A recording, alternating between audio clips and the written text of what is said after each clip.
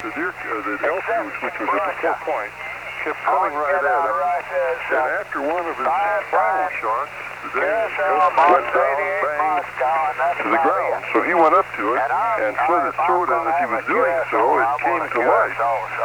And I guess then he or somebody else was able to get a shot at it and kill it. It turned out that it had horns only on one, had a horn only on one side, and they figured that he had one of his shots, his last shot, hit the horn just above the ear. And